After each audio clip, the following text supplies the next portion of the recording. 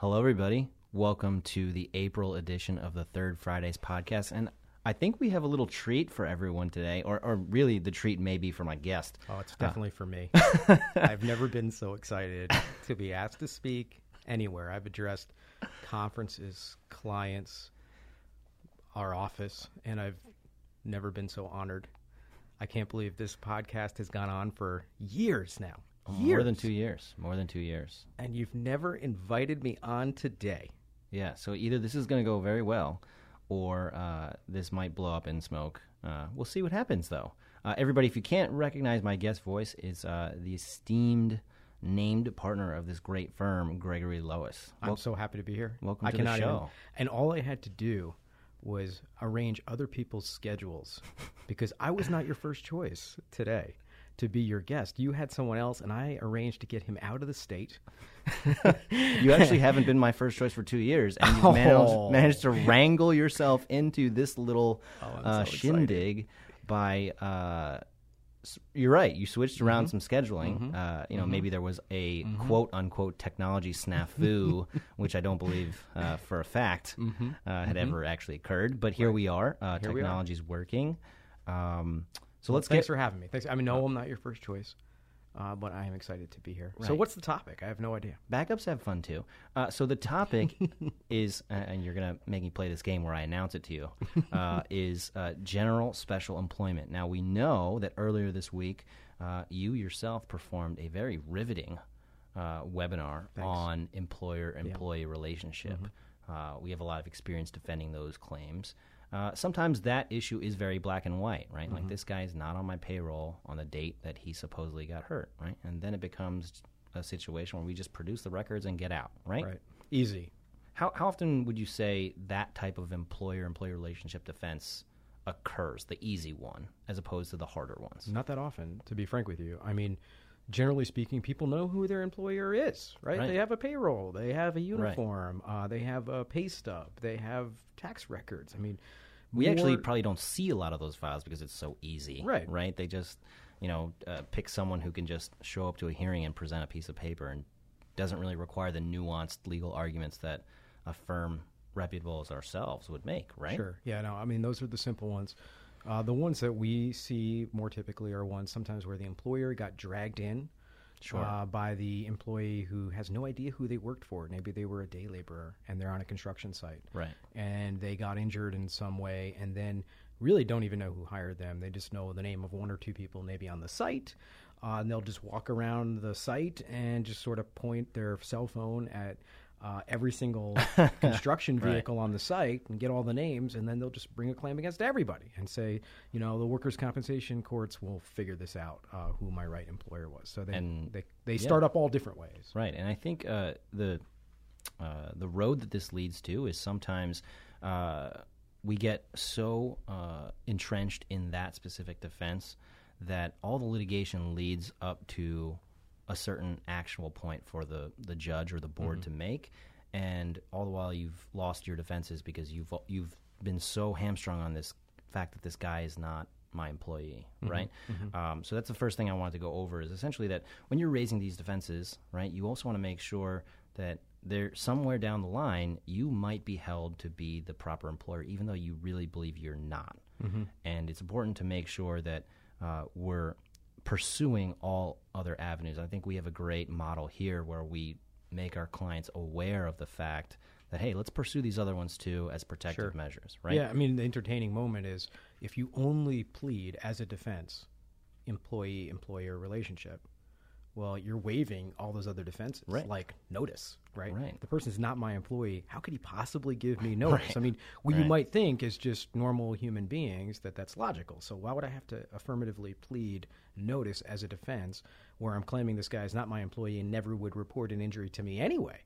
Well, the board's going to preclude that defense if you don't affirmatively raise it, even as nonsensical as that could be or as common sense as that could be. Yeah, and the case is just going to go on by, and then all of a sudden he's building up this exposure which you haven't defended because you're going on a real factual argument, and then the legal hits you at the end, and then you can't really defend the amount of blood that comes out of that stone. Sure, right. Right. So Let's talk about that harder employment case that you had just brought up, where someone who doesn't know who their employers, or maybe they maybe actually know that they are employed or at least been given direction by multiple companies, right? Mm-hmm. And I feel like that's where general special comes in, and it's a term in our industry where, for instance, we have clients that contract with other entities to share operations, share locations, and employees, right? So there is an actual question of fact that the board has to go through to determine, is there only one employer, or is the person a special employee of another entity that may not have been involved in certain facts of his employment, but will be liable, right? Sure. So we have a case that came down in the appellate division this past October. It didn't really bring anything new to the game here, but it really affirms some of our policies and procedures, and also sheds light on how the board can really react to certain cases like this, right? So we have a trucking company. Its name is Eaton, right? And they lease a lot of their vehicles and employees and locations to another company called Quality Carriers, right? And so Quality takes Eaton's employees and they use them as they see fit to haul goods across the country. Eaton owns the vehicles, right? Eaton hired this particular claimant. They trained him. Quality Carriers retain the right to discipline them. They gave him the schedules, right? They provided insurance for Eaton's trucks. And now you have this case where both hands are kind of in the pot, mm-hmm. right? And the Quality Carriers appeals a finding of special employment. The judge essentially decided it's 50-50. So whatever carrier was indexed, we'll pay the whole of it, and then we'll get reimbursed 50% from the other special employer's carrier. Mm-hmm. How would you go about defending this matter for either one of those trucking companies when it seems like it's very hard to get out of, it's very hard to achieve a full dismissal when your hands are a little bit in the pot? Right. Well, when one employer has the right to control, direct, or discharge another alleged employer's employees, you're going to lose that almost 100% of the time. I mean, that's really the test. Who has the right to direct and control? And certainly the ability to discharge would impute the ability to control. And I also think that I understand the positions of the employers, right? So I'm taking in all these leased employees or these lent employees or however you want to call it, these dual employees, and I have them on my premises. Well, I don't want these mavericks doing crazy things. So I might say, hey, I'm going to take your employees because, just from a benefits and payroll perspective, this is a good deal for me. But I don't want a crazy lunatic working for me and, who could tarnish my brand image. Right. So I want the right to separate this person. Sure. And, okay, guess what? Now you've just become their employer. Regardless of the sort of legal arrangements that you've created with this lending employer, by doing that, you've now taken them on. Yeah. And what kind of is funny to me is that, both employers in this, and we've seen this many times, where both employers believe it's the other person mm-hmm. that's the employer, right? Mm-hmm. Would you ever consider, as an employer, or maybe as an attorney for an employer like we are, to ever suggest to your client, hey, let's agree with the other employer that we both share responsibility, so that we can work together and then mitigate damage from the start of the claim, as opposed to fighting it out, whether it's me or you, mm-hmm. on day 365, and then get hit with all the exposure from day one. Well, that's what's a little bit surprising about that decision in particular. Most of the time, most of the relationships that we see with a lending employer, and then the other employer who's maybe taking that employee on, and that employee is doing, by the way, the direct work of the borrowing employer. I mean, there's no doubt that this is someone who's doing something integral to their business. Most of the time, they have an agreement between them, yes, right? So the lending employer will say something like, okay, we know that we can go to workers' comp court, and workers' comp can look at this arrangement and say, hey, you're both the employers, you're both on the hook. Therefore, I will indemnify you. I will hold you harmless. Should you be found to be an employer and be found to be on the hook for workers' comp benefits, I'll indemnify you. And that's typically how they sort of resolve that. Right, like staffing companies, right? Yeah. Like, we have a lot of those where they know that they're going to be providing coverage to mm-hmm. Their employees. It's truly their employee that they're, giving them temporary status as far as, working for another employer, right? It's true. There's an agreement in place. These cases, you're right, only come about when there is no agreement, right? Right. I mean, that's the odd man out. The other situation is, or something to be thoughtful about as the lending employer, the employer giving people to somebody else. Hey, by the way, you're going to now be indemnifying Navy. We're on the hook for a lot of risk that you don't even know what it is. And that's something, like these two parties are going to enter into this sort of arrangement. And one party ends up sort of insuring or carrying the risk for the other party, and that's something to be mindful about. We also see circumstances, or particularly in the circumstance you mentioned, where you're giving the lending or the borrowing employer, the right to discharge your employees. Right. I mean, that's pretty extreme. There's also case law where things like when the borrowing employer gives them a uniform. Right, with the borrowing employer's name on it and a logo, a logo. That's enough. Now that they're carrying on as if they're in your business. So you don't even have to go to the extreme of I can separate your own. I can terminate your employees because they might harm my brand image. Right. There's a You're much already lower threshold. giving him the brand image, actually. Yeah, actually, yeah. So there's a much lower threshold, and that's why those situations are the more complicated. Yeah. Right. And I think too, it's almost like that old law school theory where it's like you're holding that person out so that a reasonable person would look at that guy with the T-shirt on and say, you know what, that you're an employee of that person. Like how is anybody else supposed to know? So why should the courts treat you any differently? I think what's interesting. Law school misses the whole thing too, which is law school miss something. They miss a lot. Okay, but here's the other thought. You're the defense attorney. And you're defending one of those two employers, either the borrowing or the lending employer. Okay, well, their interests are not aligned with either the borrowing or the lending employer. But guess what? Those two people, your client and the other person, whether it's the borrower or the lender, they have an ongoing business relationship, which might be millions and millions and millions of dollars in payroll and hundreds of employees between the two of them. And so now you're trying to defend a case in which I'm going to try to push the risk. Let's say I'm defending the lender. Right. I'm going to try to push the risk to the borrower, who's your huge client. Right. No, that's a problem, right? And that's something that you'll never get to in law school. The idea, because everything's so sterile and it's in this academic environment. But the practical aspect is, a lot of the times where we have a borrowing and a lent employee, there's the borrower saying, I will take the exposure because I don't want to screw up. Or the lender will say, I'll take the exposure because I don't want to screw up my relationship with this borrower who, by the way, Greg, sends me $500,000 a month in business. That's right. That's why these arrangements are created. Right. I think you're more sophisticated employers, right? Like, bring back to what you said about day laborers, right? It's like the sophisticated employers are either going to have contracts written up to make sure that everybody knows who would be liable, or they have the relationships with the lent employer or the lending employer or the borrowing employer, that they would come to the realization and say, is this worth it to me ruining this relationship by saying 100% of the risk, you take it, it's not me, I only did A, B, and C while you did the rest of the alphabet, right? So you're really only talking about these special cases where it's the employers may not have a sophisticated or long-term relationship, and or they don't have the contractual agreement that would push liability and make it crystal clear, right? Sure. So, this general special, these two trucking companies that may not have this type of situation in place, you're going to be kind of litigating that and really severing the relationship. Yeah, it's going to get ugly. What happens. It's going to get ugly, right? And we have to be sort of prepared for that. So let's put us in that situation then, right? Where we've made the determination that there is going to be no relationship with the other employer at the end.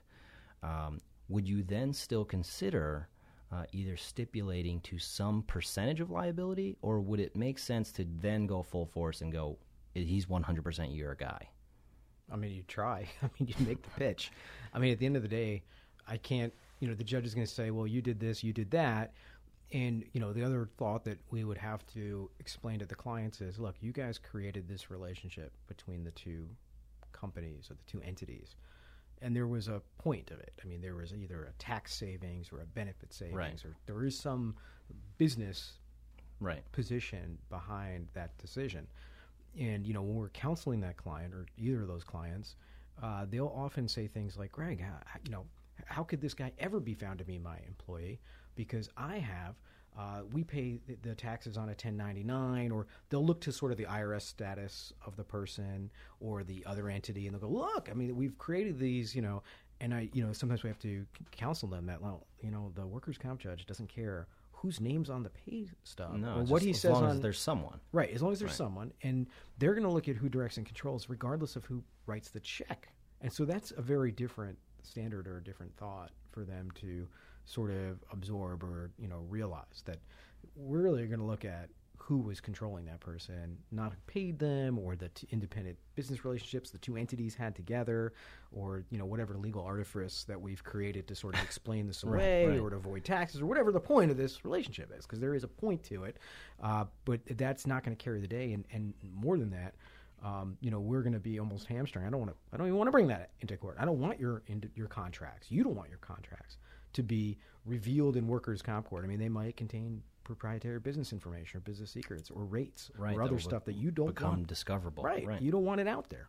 Yeah. It's a good point. I think that it actually brings this niche industry that we're so much a part of and elevates it to higher level discussions of how it affects a business, because that's what we do here, right? Like, the defense of your business is our business, right? So using that to implement and give real world advice as it relates to just an underlying workers' compensation claim, but really showcases how big this kind of the issues are huge. And think about too the large scale staffing company or PEO. Sure. Right. I mean, their number one business expense on their profit and loss statement is salary.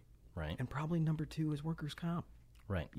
This is a huge proportion of their business that's getting affected by this. And, generally those... You could even make the argument that workers' comp, even being second, is more of a risk because the exposures are variable. The salary is more or less fixed, right? You can project salary for a certain amount of years, but workers' compensation exposure just jumps through the roof. It could be all over the place, particularly if they're self-insured, too. Right. I mean, in which case the reserves are actually hitting the bottom line in those circumstances. So, yeah, certainly. The big staffing companies, the big PEOs, like, they're going to be pretty sophisticated, but it's where you get the relationships like the ones you're talking about between a trucking company and a staff leasing company that maybe only has one client, right? Because I don't know too much about the background facts of that case. That's not our case, that Quality Carriers case. But who knows how entwined those two businesses really are? I mean, did you get to a situation as this over-the-road trucking company, let's say, where workers' comp is a huge proportion of their overall costs, and they say, okay, here's what we're going to do. We're going to spin out all of our employees into this staffing company, which is going to be basically captive to us. It'll just supply people to us, and we'll keep the right to fire people, et cetera. So there's going to have this quasi sort of mixed relationship. And maybe they did that because they couldn't get workers' comp coverage in the general market anymore, or because they had, who knows what was the reasoning sort of behind that. I don't know. But those are definitely the sorts of things we need to be sensitive to. Yeah, I think we can certainly see if one of the employers is willing to bring it all the way up to the appellate division, it's probably not a relationship that's getting salvaged. It's not savable. But it's a good reminder of how a case can really just balloon to something crazy if we're not careful in the beginning. And some of it is also doing this kind of damage control that we're talking about. It's like, can we sever this relationship and really move on with our business practices? It's an important thing to really consider when, John Smith files a workers' compensation claim for a little hand injury, right? And it's really getting into the heart of what we do. So it's a good training tool. I think it's a good training tool for how we teach employer-employee relationship defenses and how we pursue them in court, because knowing a process is only as good as knowing the reason why the process is in place. Sure. Right? Yeah. So that it really covers our real discussion on the issue. I know you went through. Wait, what? Wait, this is. No, I hope this is not coming to an end because hold on. I have been anticipating this opportunity to speak with you. Right. Since I brought this to you this morning. Yes. For years. I mean, years. Right. Years. Are you? Second. I feel like we're only a few minutes into it, and now you're. I can sense. I can look in your face. I see you wrapping it up. No. I just never. No, we're just wrapping up the first first segment, right? Okay. I was going to say, since I've had the pleasure of bringing you on for this episode, is there anything new? Is there anything new that we want to tell our listeners about what's going on in our world? In our world? Yeah. Is this? I can't tell if this is a setup. What? Well, this is a setup because if everybody doesn't know, New York State is fully virtual. Oh, okay, all right. Okay, this is the first time since your last podcast was after the state went fully, before. It was before, yeah. So the last one became virtual after last month's episode. And Greg, what do virtual hearings mean for our clients? Well, first it means the ease of bringing people to court and defending your case has increased. And that means it's increased or gotten easier for us as defense attorneys to get to all your hearings, to not waste your time waiting in traffic, travel time exposure. You and I have 24 attorneys working with us here, and on any one given day, there's a snowstorm. We have 20 attorneys traveling back and forth to court. I do fear for their safety at times, right? I don't want workers' comp claims against us. So from our perspective, life's gotten easier. But from the client's perspective, life's gotten a lot better. We just completed in March a review for one of our clients who happens to be a large staffing company. And we were able to show that by attending cases virtually, and in their case, we're going to about 90% of their cases virtually, that we saved them 26%. That's an amazing cost savings. In cost. Yeah. And, I know that for our clients, we're a bottom line cost. We're just an expense item. We're the red. And so to me, that's very meaningful, but it also means other things. I think about my retail clients who will literally say to me, Greg, we're super busy. A department store client. Right, don't take them out of holiday season. Please don't pull my store managers, my captains, my supervisors out in December, January, February, because Greg, we're slammed. We're so busy. And I'm like, well, we want to defend these cases. You might have a good, solid defense, but we can't get somebody to court because they can't spare a day of their floor manager out of the office. Well, guess what?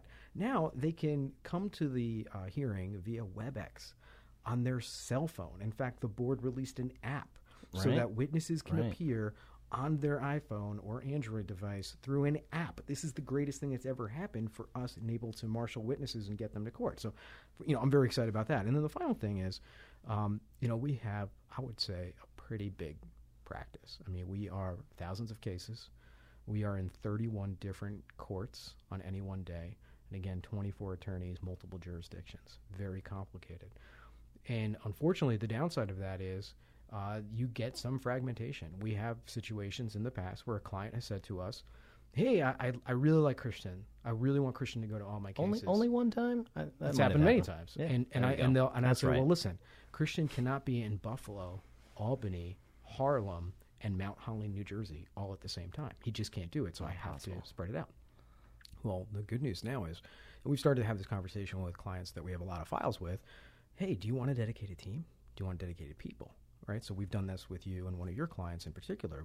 We put all the cases on you and your senior associates, and now that client has this wonderful continuity of both oversight and the attorneys who are handling their cases and the same paralegal on all of their matters. Right, it's a good area of predictability. Sure, and I think that's the biggest. That's going to be a great impact, and particularly for clients that have, where we live in the market, they have very particular risk. Right, there's a reason that they're hiring us. There's a reason they're self-insured in general.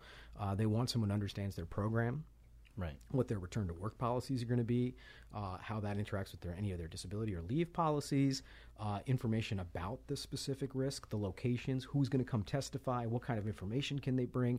That's a huge advantage that gets squandered when your attorneys are fragmented, when you have an upstate attorney, a mid-state attorney, a downstate attorney, a different attorney for Jersey. It can all be the same person now. And that is really going to have a big impact. And I know a lot of people promise that to clients, but then, the realities of trying to field a big team and cover a lot of hearings in a lot of places mean they get a fragmented response or they get a fragmented representation.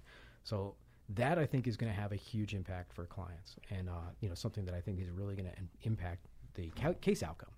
So that's something we're going to be tracking as well. Yeah, I totally agree. I actually couldn't agree more because I think that that's what the system used to be before virtual hearings, right? Where you'd have downstate counsel and you'd have upstate counsel simply due to logistics, travel, and time. And really eliminating those barriers now allows employers and our clients to really make the decision of who is really the best, who is really the best, and it's a decision point where we've seen success come through to our door because clients have made that decision and decided that the best resides here.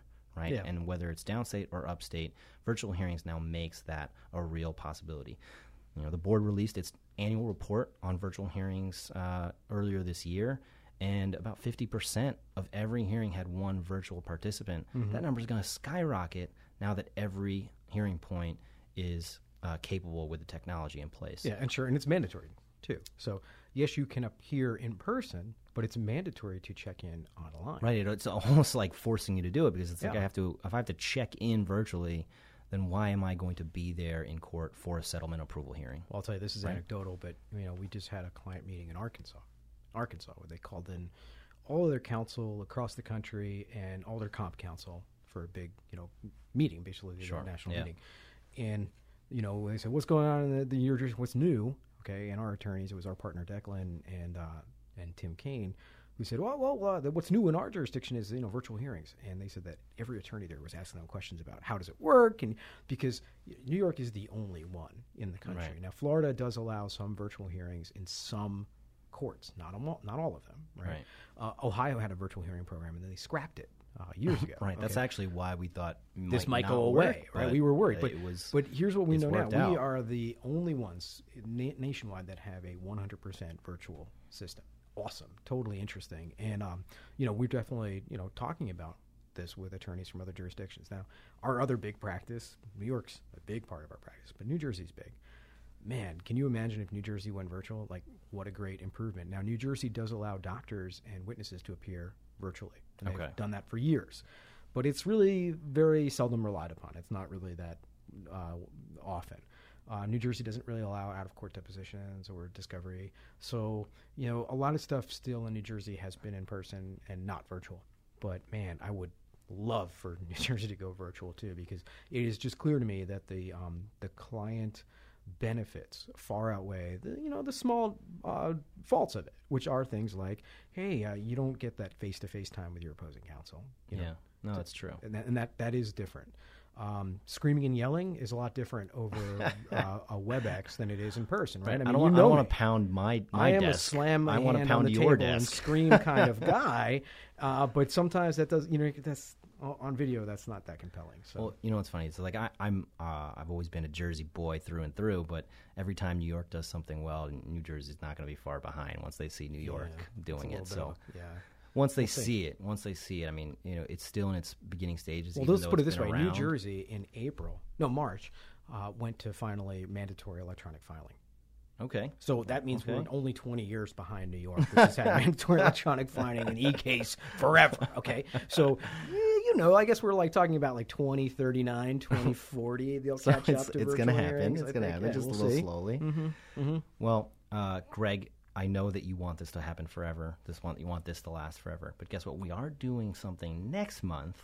Mm-hmm. Maybe if the viewership likes your voice, we could bring you back on next month. How would you feel about that? I'm in. Yes, I don't even care what the topic is. More schedules being arranged to put someone out of the office. Somehow the whole firm's on PTO. Just what happened here? I walk in on a nice May day. It's it's just me and you. Just interviewing, and your choice will be me or the receptionist. That's it. Just what are you going to do? All right. Well, thanks for having me. Defend from day one. Thanks for having me. Well, you're the only person to say it more than me in the first podcast. Maybe that's your way in, right? Ooh. Yeah. All right. Well, it's been great, Greg, to have you on for the first time. Thanks 2 years. I thank you for all you've done for us here. It's been a great journey that's going to continue and get even better. Mm-hmm. So for Greg Lois, this is Christian Cisan reminding everybody to defend from day one.